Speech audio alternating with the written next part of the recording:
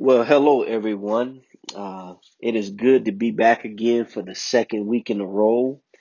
As we've been going over a series titled "The Peace of God." The peace of God. The peace of God is something that we all desire. I hope we all desire it at least. And so let's continue talking about that today.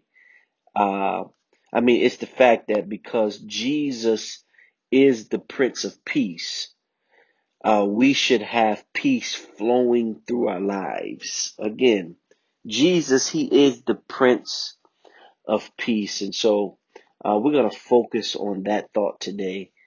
Um, and hopefully, this lesson will be a blessing to you.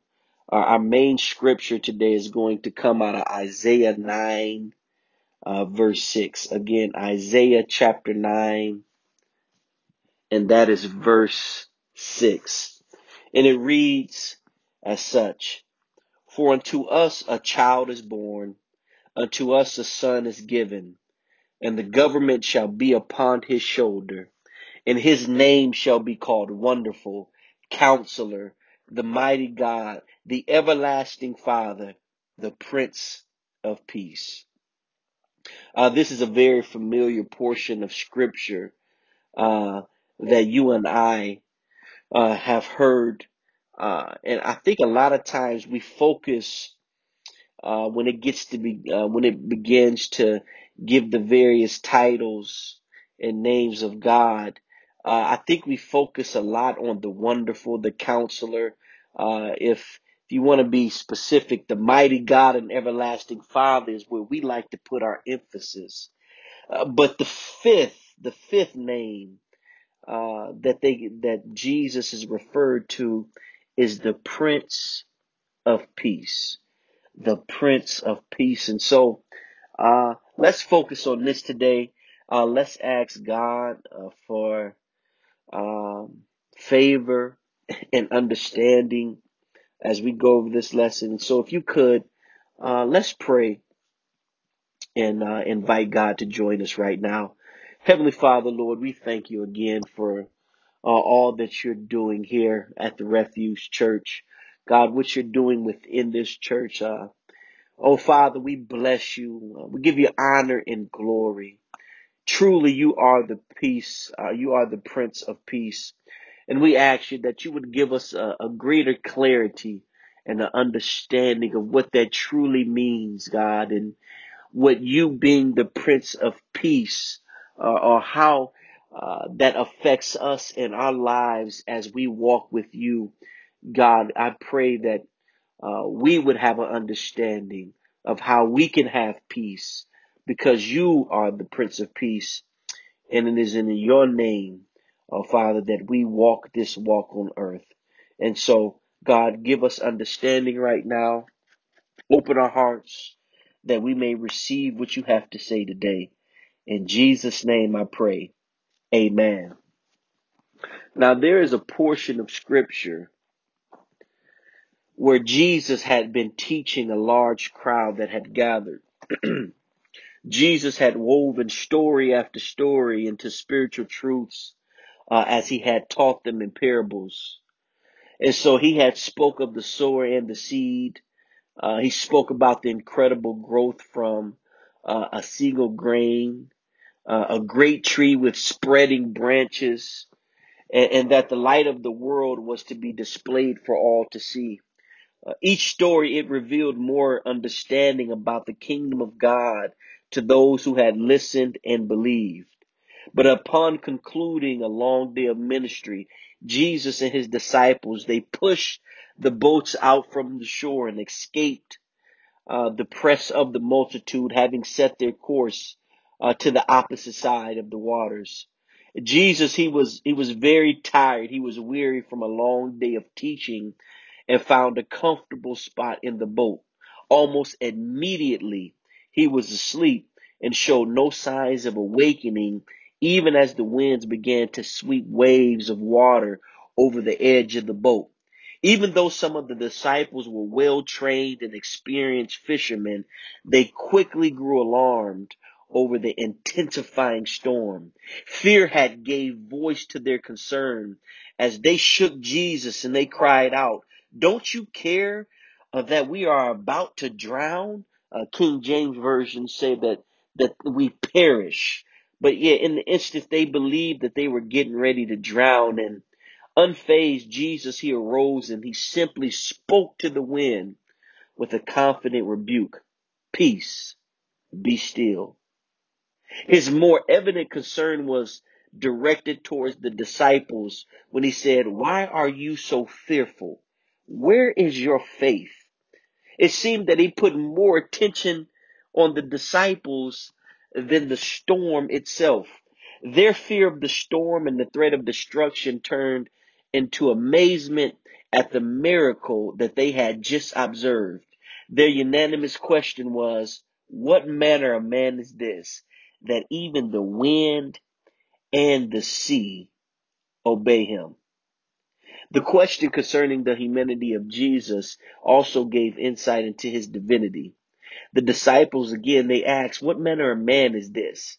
Obviously, they recognized the authority of his words over the elements of nature, and they were in awe at his power.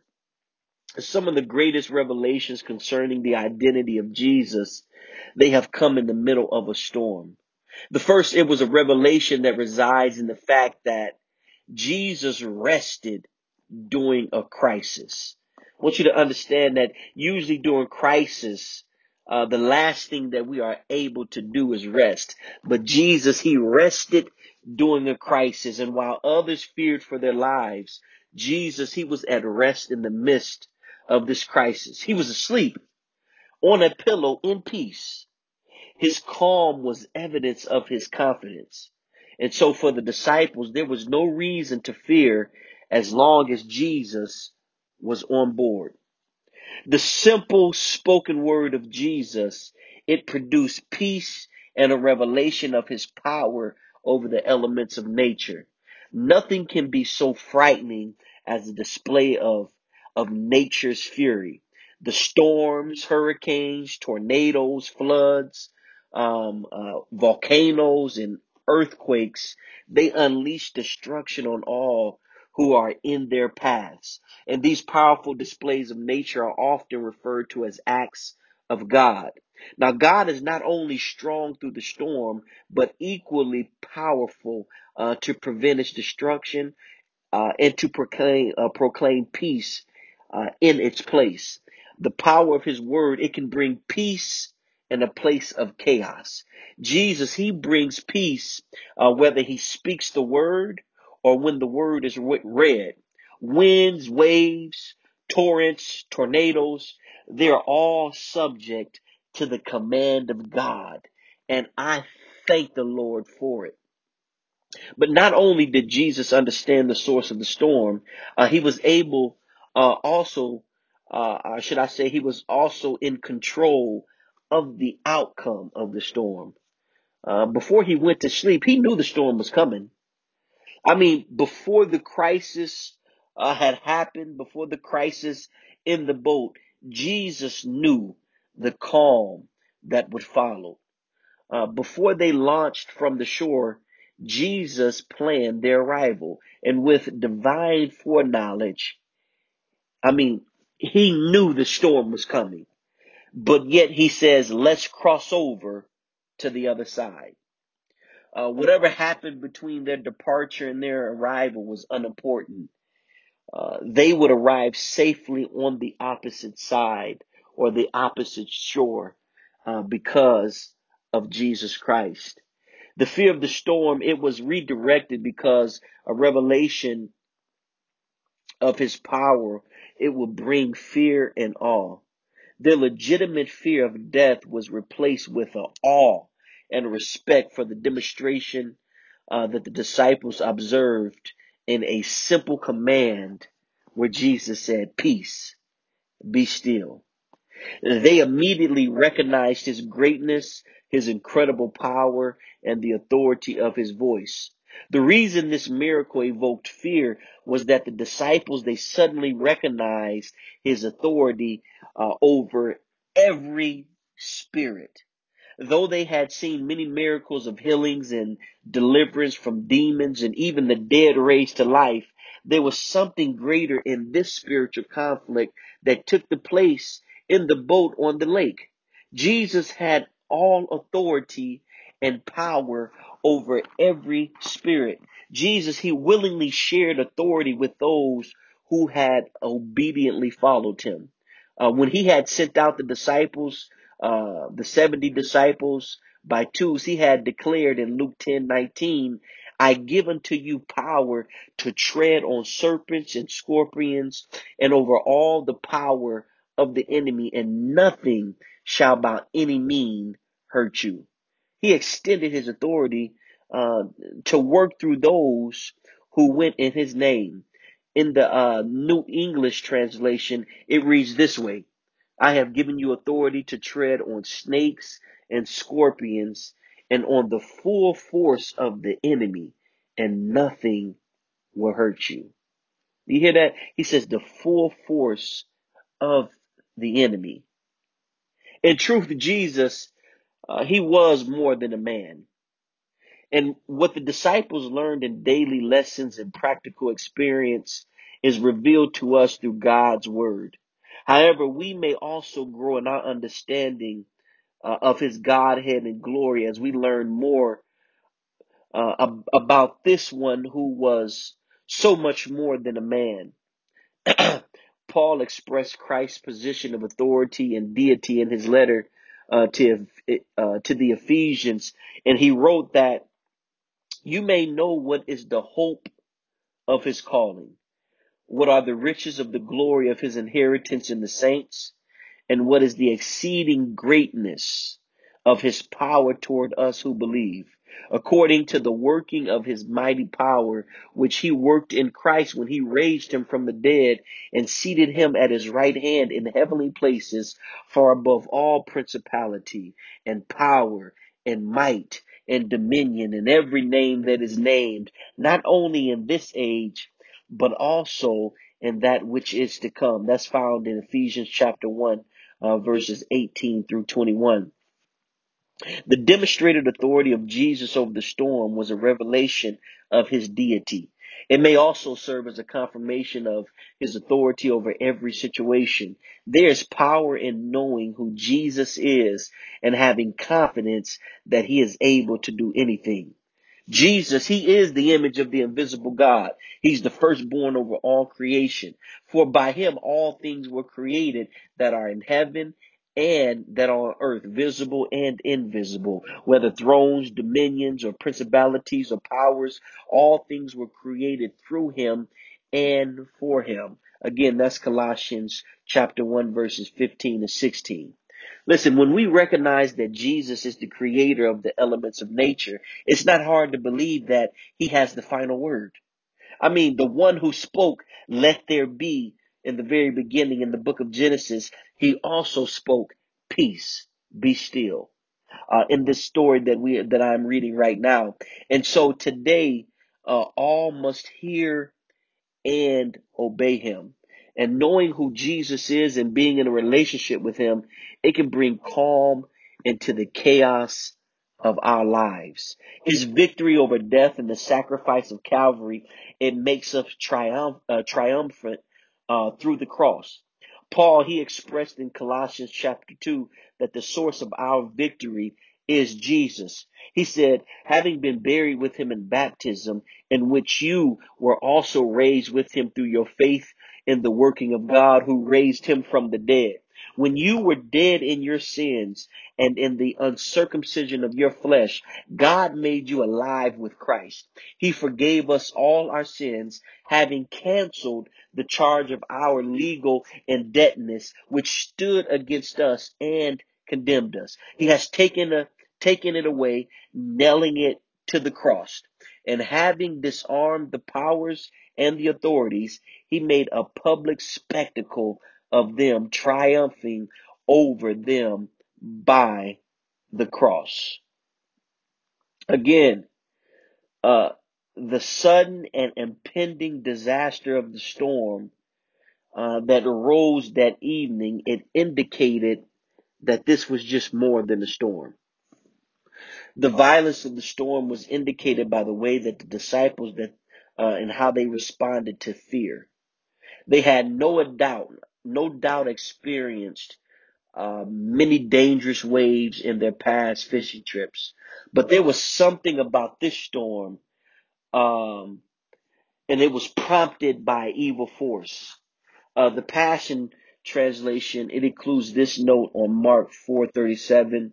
It says that this gale of wind and ferocious tempest was demonic in nature. Again, it's calling the storm demonic. As Jesus was about to confront a powerful principality on the other side of the lake. Again, it says this gale of wind and ferocious tempest was demonic in nature as Jesus was about to confront the powerful principality on the other side of the lake. Again, this is the Passion Translation of Mark chapter 4, verse 37. Again, focusing on the fact that this was demonic in nature. Now, when we go on and we continue to read, the word that was used to describe this storm is the same word that is translated earthquake. In Matthew 24:7, Matthew 27:54, and Matthew 28:2. Literally, this indicated that the storm was like an earthquake. It was an unusual storm for it to cause experienced fishermen to be in fear. The effects of the storm, they were beyond what is normal or natural. It could be identified as supernatural. It was a spiritual attack against the Lord of glory, and yet Jesus remained calm. I mean, he was so calm that he continued to sleep.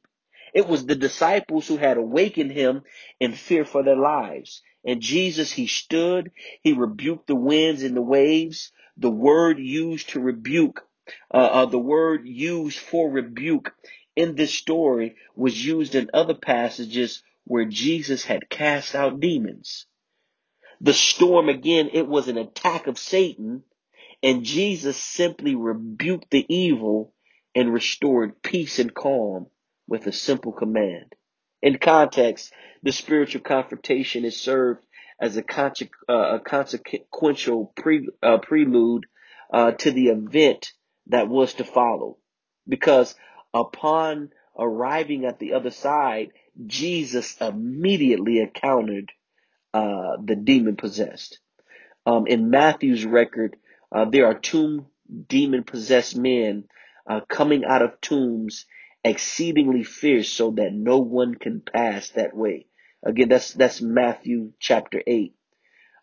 In the book of Mark, we meet the man possessed with the multiple demons who was tormented and confined to live in the graveyard. No one desired this man's company.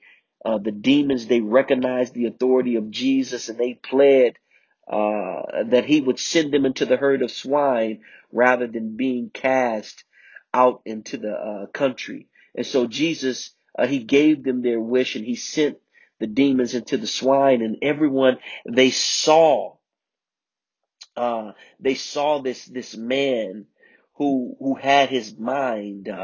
He was in peace after his deliverance. It said that he was clothed and in his right mind. The most astounding part of that story was the response of the people. For the Bible says that they were afraid and they began to plead with Jesus to depart from their region.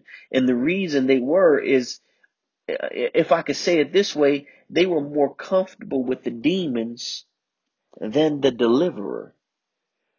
And they could tolerate the screams of the possessed, but they resented the sacrifice of their swine.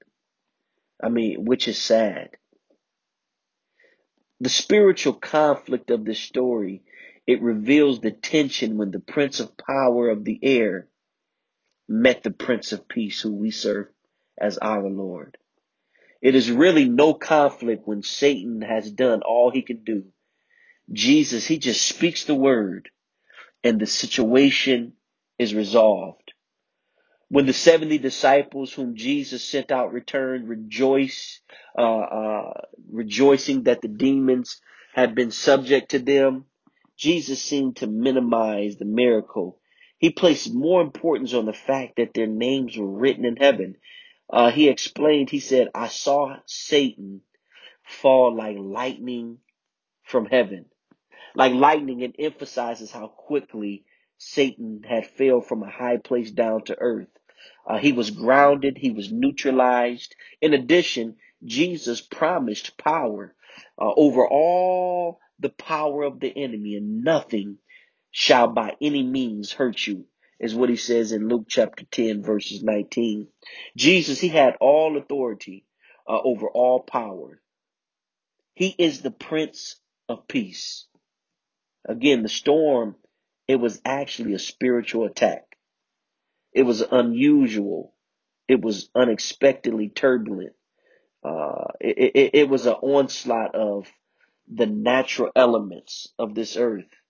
Jesus, he recognized the spiritual adversity behind the storm, and he took authority over the enemy who brought it. As the Prince of Peace, Jesus, he holds the position of royalty. In the text, the prophet, he predicted that the government shall be upon his shoulder, and his name shall be called the Prince of Peace. Of the increase of his government and peace, there will be no end. Jesus, as the Prince of Peace, he holds the position of authority.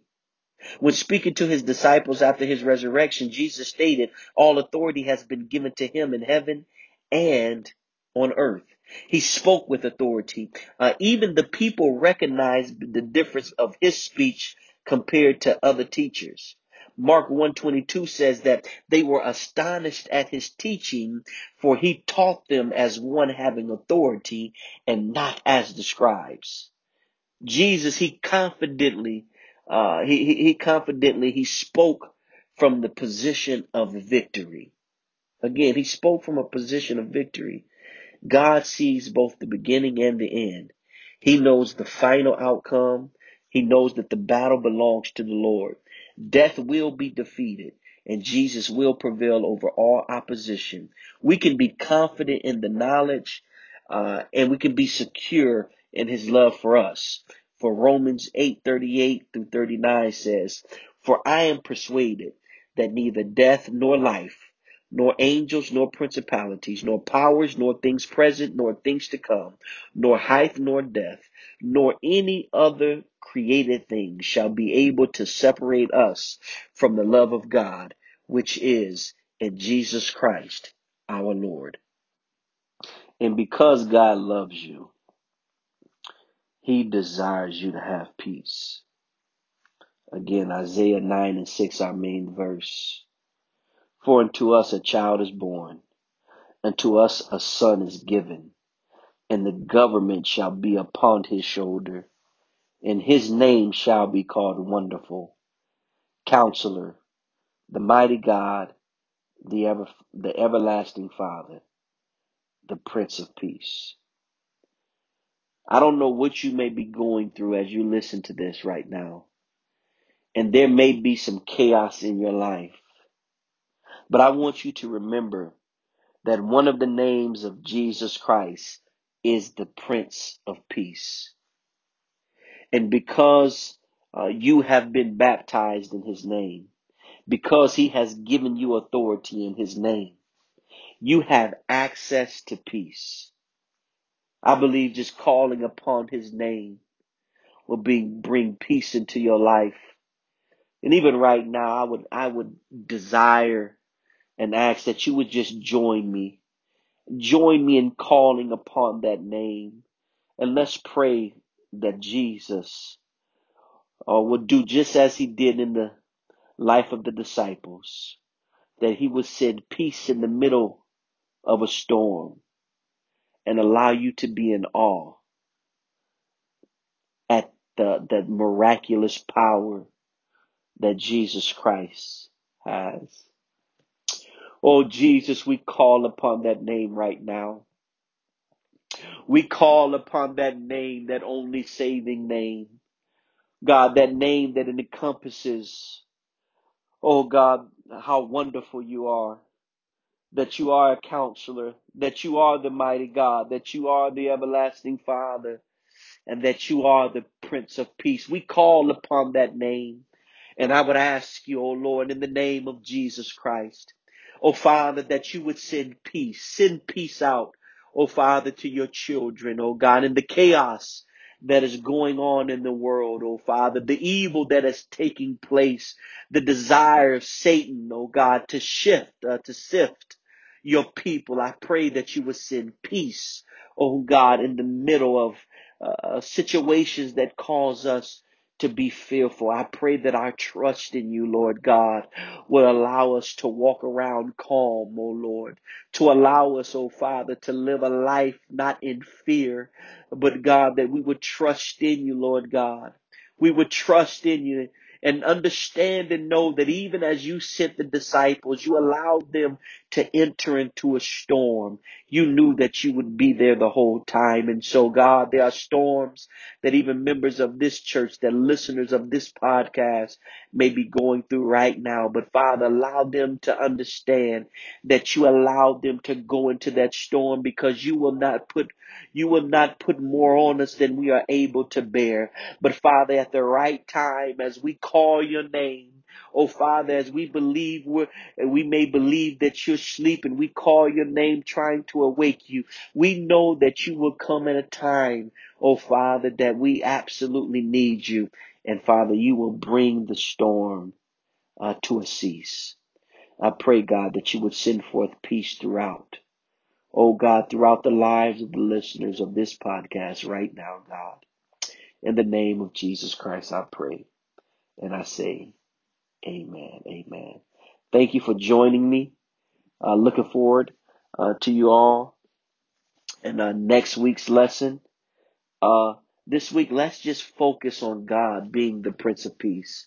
And when you get in a time of trouble, when it seems that things are getting somewhat chaotic, call on that name of Jesus Christ and ask him to just give you a time of peace. Give you a time of peace so that you can just recognize how awesome and how good he is. Looking forward to seeing you all at church. Again, join us next week. I believe that this series, The God of Peace, is really going to open our eyes to how much peace we can actually have in our life, even though we face all this evil on this earth today. So God bless you all, and I hope you have an awesome week. See you soon.